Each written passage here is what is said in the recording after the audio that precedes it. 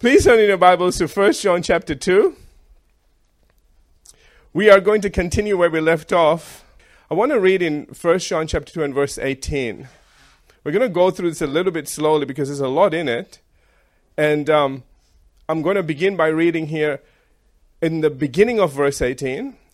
The Apostle John is writing and he says, "Little children."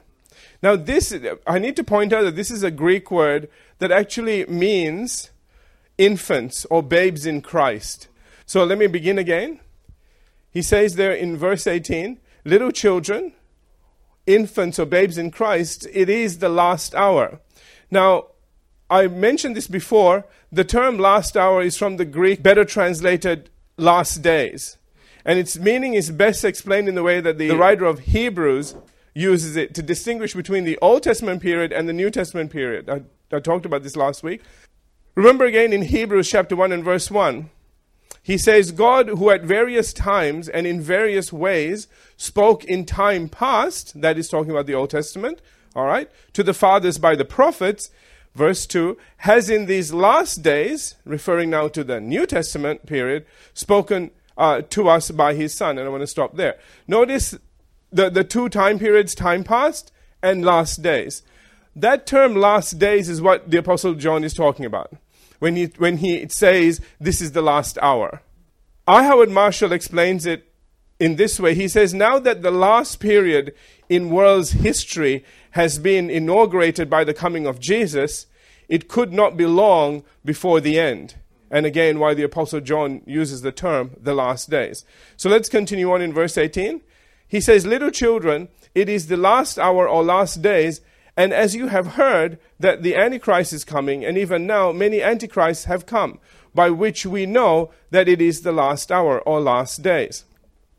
Now notice in this verse the two terms again, and I spoke to you about this before, but let me bring it to your attention very quickly.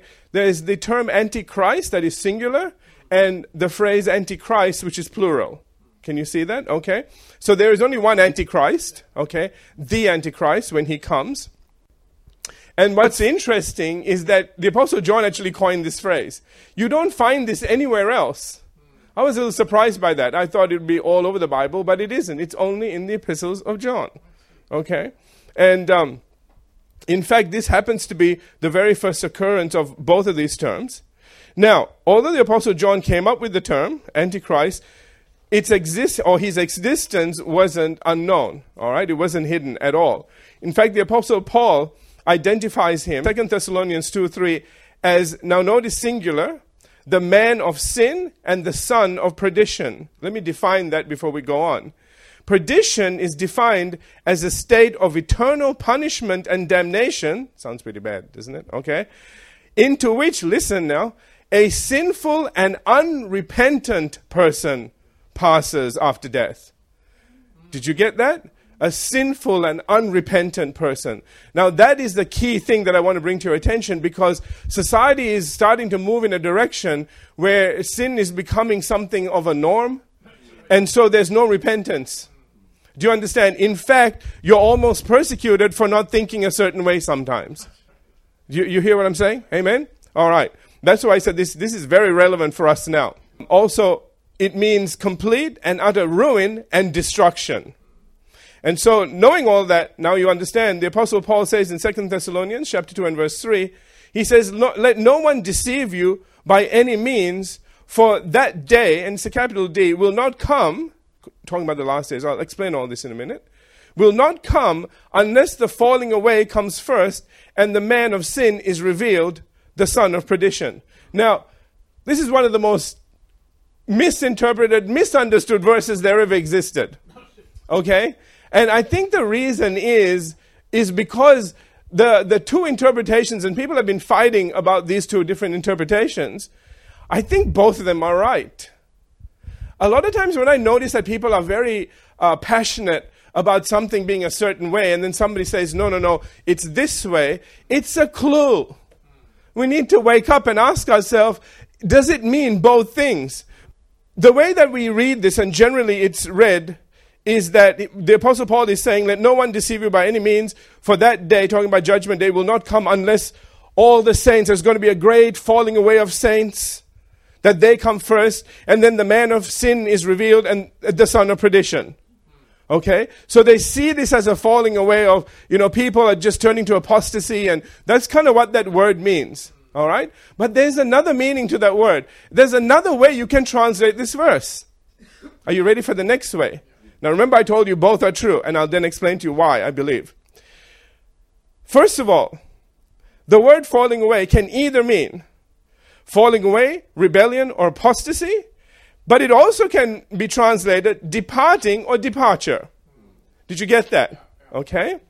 Additionally, the word unless, all right, when he says unless the falling away comes first, is the Greek word that I won't tell you what the Greek words are. They're in my footnotes, but you don't need to know, all right? Is the Greek word that can also mean except or before. All right? So, what the Apostle Paul is really saying here is that day, referring to the tribulation or the 7-year period of great suffering, will not come except or before the departure, okay, referring to the rapture of the church, comes first. Only then will the man of sin or the Antichrist be finally revealed. So remember I told you, so that is the other side. Okay? So what I'm saying to you is there are two things here. The reason that they're having so much trouble translating this and understanding and it could go, in both directions, because it is going in both directions. We are getting one thing, darkness is getting darker, if I could say that, and the light is getting brighter. Okay? So the church is beginning to grow stronger and more powerful, and the gifts are starting to move again, and and I believe that it's happening here, and things will happen here, and I'm seeing things happening out there. But one of the things that I see is that those that are turned on to God are really turned on to God. Amen? And those that are religious and don't want any of that are really going off the rails. I mean, even in the church today, there is division about things that there shouldn't be division about. Can I say it like that? And it's almost shocking, some of the things that we're finding out. And that's what I mean by both of these things are right. So we can see that as things start going off the rails more and more, all right, and there's a falling away. You all getting this? Okay. At the same time, as the church grows stronger, more righteous, more holy, more powerful, there is no way that this Antichrist can show himself until we're gone.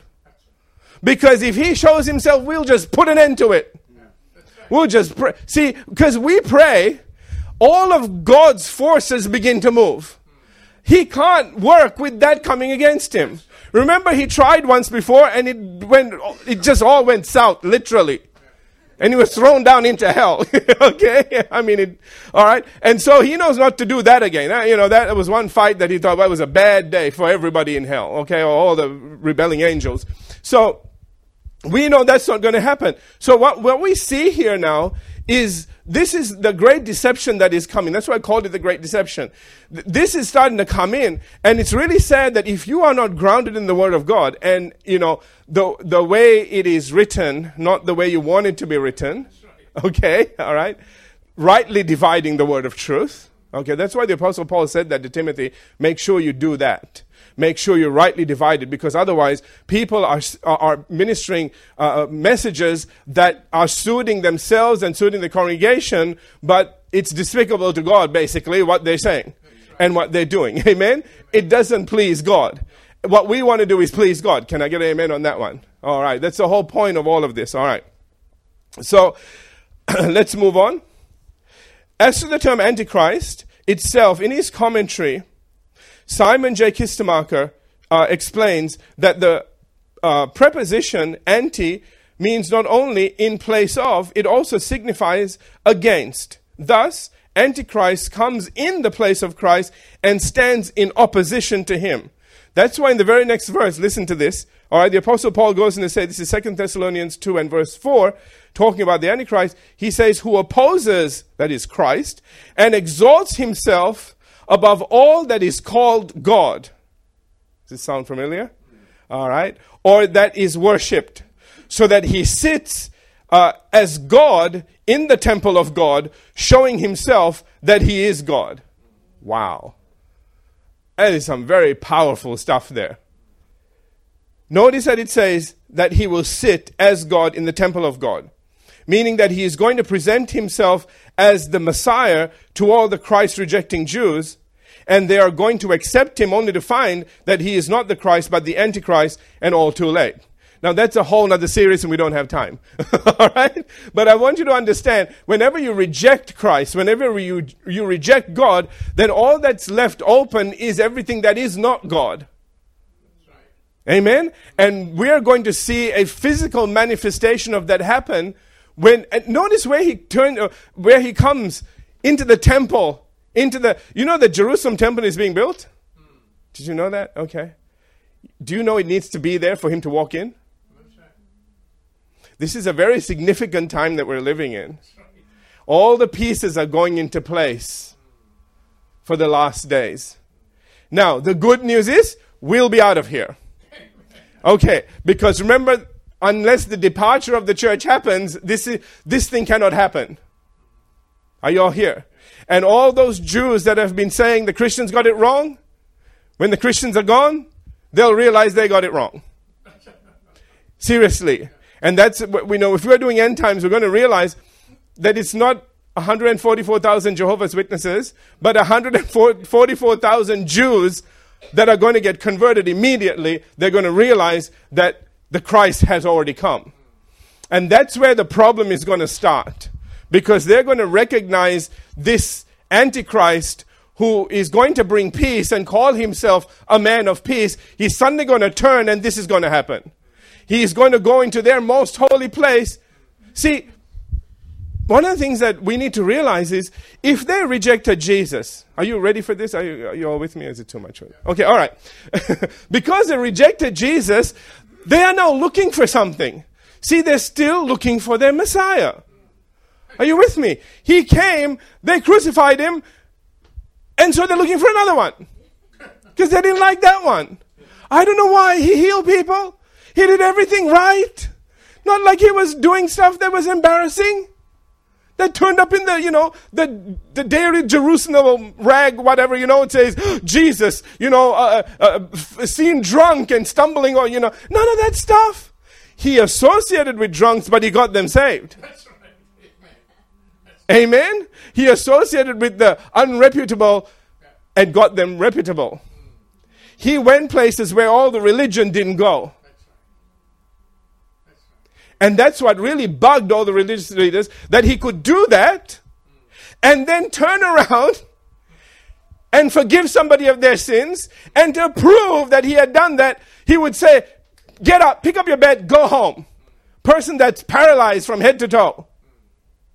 He says, so you know that the Son of Man has power. And that just threw them as well. If he said Son of God, it would have made more sense to them. But he says Son of Man, and then that sends him in the whirly bird as well. I love the way Jesus keeps everybody just off balance. For those who receive him, he makes perfect sense. For those who are constantly criticizing and constantly running their little religion in their brain, it doesn't make any sense. Because one of the things that religion does is it gets you off the straight path and puts you on a very curvy one. Do you hear me? And gets you the master of your journey instead of trusting God to be your fortress, your deliverer, your guide. Amen? However, before all this happens, the Apostle John says that there are going to be many antichrists that are going to appear, and which the Apostle John says will be the way that we know that it is the last hour or the last days. That is a sign. A lot of times you can look at the news, and let me help you with this a little bit. Sometimes it can be very discouraging when you see things that are going on in the news and in society, and people, things that are gaining ground that shouldn't. Things that are losing ground that shouldn't. And you sit there and you think, what is going on here? The last days. We are literally coming to the end of an age. Do you hear me? And you need to understand that all of that, see, the devil has to build his army. And it's going to be seen. It's not some invisible army that suddenly shows itself. We're going to know about it. Now, we can pray and we should pray, but we need to also understand that people have wills. That's right. Do you hear me? And they're going to choose what they want to choose. That's right. Amen. Now, we can pray and help them be influenced in the right direction, but no matter how much influence there is over someone, if they decide to do the wrong thing, have you noticed they'll just do the wrong thing? Absolutely. Can I get amen on that one? Okay, all right. So we need to be aware of that and not be discouraged, and also start looking at what's going on now from an encouraging point and say, woohoo, the last days are coming. Because don't let what's happening around you influence what's going on inside of you. You become stronger. You become more holy, because you know what? You're going. Okay? You're not going to be left in this filth. You are going to be taken up. They're going to be left down here. Are you here? So the real thing that you need to be concerned about is, how can I affect them before I leave? Can I get a few more out of that puddle, out of that mess before we go? Isn't that a better way of thinking about this? And I want you to, that's the reason why the Apostle Paul is talking to these Christians, because they were having these issues. They were worried about, oh my gosh, look at all that's going on, and freaking out. But I want you to understand something, that those that commit themselves to prayer, you get into the presence of God. You know what God always says? Let me tell you what he doesn't say. God doesn't, when you get in the presence of God, you don't go from being, oh, hallelujah, to, oh my gosh, God, you're really worried. Stop pacing, God. You're making me nervous now. Is not what you'll ever see. He'll always say, be still, because you're the one pacing. And he says, and he'll say to you, know that I am God. As my daughter would say, that's God's way of saying, I got this. Amen. It may look like the devil has it. That's what he thought once before. Big mistake. Another one coming. Doesn't learn his lesson. Notice the man of sin and unrepentance. Do you hear me? That's the devil. He sinned and he's unrepentant. You all hear? So he encourages the same thing, or inspires the same thing in others. And we need to watch out for that. Oh, I want to get to some awesome scriptures still. All right. Let's continue.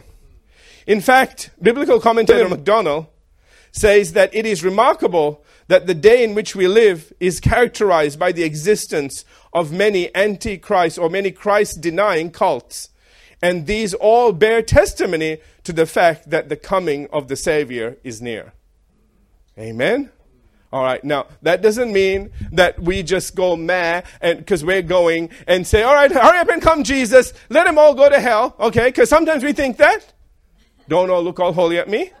Come on, be honest now, all right? Some days we just think that. We just think, you know what, let them. Just, that's not our call. We pray, we believe, and you know what? You be blessed for what you do. Not for the decisions that they make. Do you hear me? So if you're praying and they're getting worse, okay? As long as God asks you to pray, are you all listening? Please listen to this. As long as God asks you to pray, you are being rewarded for praying. Not rewarded for how they respond. You are being rewarded for praying. You are rewarded for what you do for God, led by the Spirit, regardless of what happens out there. Do you get this? So always understand something. If you're praying and you're thinking, I don't think they deserve it. Wait. You deserve to be blessed. Let me give you a little quick thing on prayer, and we'll get back to this. Is whenever you're going to pray, the first thing you need to do is say, God, if there is anything in my life getting in the way, if I've sinned in any way that known or unknown, I just want to get rid of it right now. I want to lay it at your feet, and if you remind me of anything, I won't make any excuses. The only words that will come out of my mouth is, sorry, God. Forgive me. Yeah. And then I know that the only words that will come out of your mouth is forgiven, cleansed, restored, back to perfection. Amen. Now we can pray. Amen? Amen? But what if it keeps coming up? That's under the blood. That's when you tell that demon, get out. Because there are little demons that hang around that will try to bring things back some strife or something that, is going on to get you off focus. Because now you're thinking about that situation and you're not focusing on praying. You're not focusing on releasing faith. You're not focusing on believing for the impossible. Amen? Be very careful of the conversations that you have in your mind, in your imagination, when you start to pray. If you are having a problem, there's a sin you need to get rid of. And you need to understand that if you've gotten rid of it, then it's a demon that you need to get out. You need to say, no, shut up, get out, in Jesus' name. Get it? You say, yeah, but what if that problem, that is, if the person that you were having issue with, if they've got a problem, now that's their sin. Do you understand? So don't carry that. You've just got to leave it alone. You don't want to be quantumly entangled. Okay, no. there is a spiritual quantum entanglement, which is why God says, forgive, because you break that entanglement. It's a funny thing, how connected we are and we don't realize. Anyway. Now, in relation to the term Antichrist itself, John MacArthur explains that the term refers to a principle of evil incarnated in people who are hostile and opposed to God. Jesus himself warned us of their existence and also their power to deceive in Matthew chapter 24, verses 5 and 24. Let me read them. First in Matthew 24:5, he says, for many, notice, many, plural, will come in my name saying, I am the Christ, and will deceive many. They're going to be successful, sadly. So when you see people being deceived by things that you think, oh my Lord, it's so obvious. Not to them. And in fact, they'll fight you for the right to follow after, whatever that is. Be careful. All right? Verse 24, he goes on to say, for false Christs, again plural, and false prophets will arise and show great signs and wonders to deceive, if possible, even the elect. Wow. Notice, great signs and wonders. And if possible, they will even deceive the elect.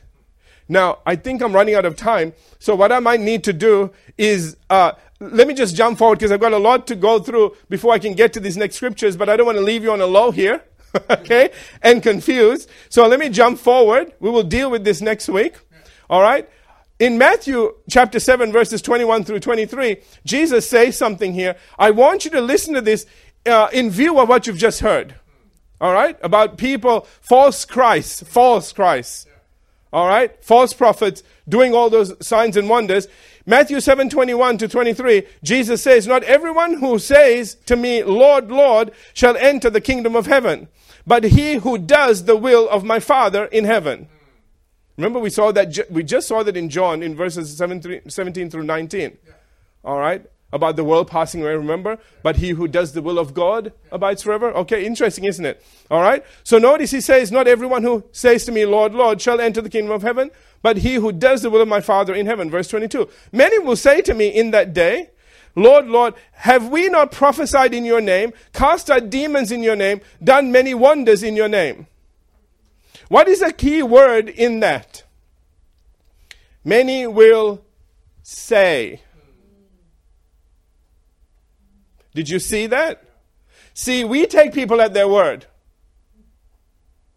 Because we can't see into the lives and hearts of people. But guess what? They could fool everybody down here, but they can't fool God.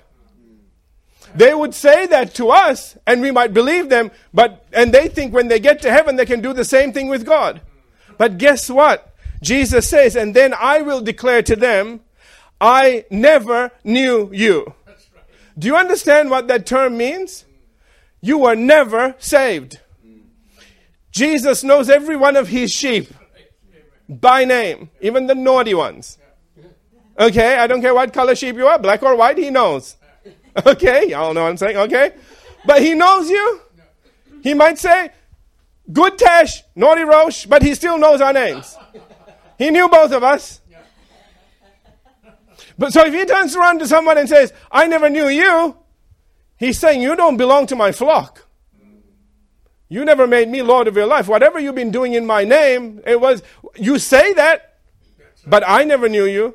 Watch what he says here. Depart from me, you who practice lawlessness. So they say something, but their works are something entirely different. Do you understand? So whatever they're doing, now we're going to find out later on, and I don't want to do a study on this at this stage, but they're also called lying signs and wonders. The reason that they are called lying signs and wonders is because they are things that are not coming from God. They are lies of something that is true. So I want you to understand something, that when you start to see things going on out there, and you think, oh my gosh, how can they get away with that? How many have thought that? Well, they might down here, but not up there. Amen? So our prayer needs to be, God, let them come to their senses now. That the eyes of their understanding be open now, while it's not too late and they can repent. Because once they drop dead, it's over. So your concern isn't how it's going to affect you, but how you are going to affect it. What are you going to do about things? Because when things get too bad down here, we'll leave. God will take us. In fact, we're going to go up a glorious church. We're not going to go a defeated church. We are going to become such a problem to the devil. And we are going to come to a place, and let me finish with this, where it is going to be crystal clear the truth about God. And the choice you make either for him or against him. There's not going to be any question marks. It's only at that point can we be taken up. Do you understand? So regardless of how many people get saved, no matter how big meetings there are out there, until all this happens at once, until we get to a place where everybody has come to that kind of valley of decision and decided either for God or against God, this won't happen. Are you with me? Because people are waiting for that to happen, but that's what it's going to take. Amen. I've totally run out of time. Let's have every head bowed, every eye closed. We will come back to this and I'll give you more detail on what we've just talked about. Hallelujah. Thank you, Lord. Well, Father, we thank you today for your word, and we thank you, Father, for all the things that you're bringing.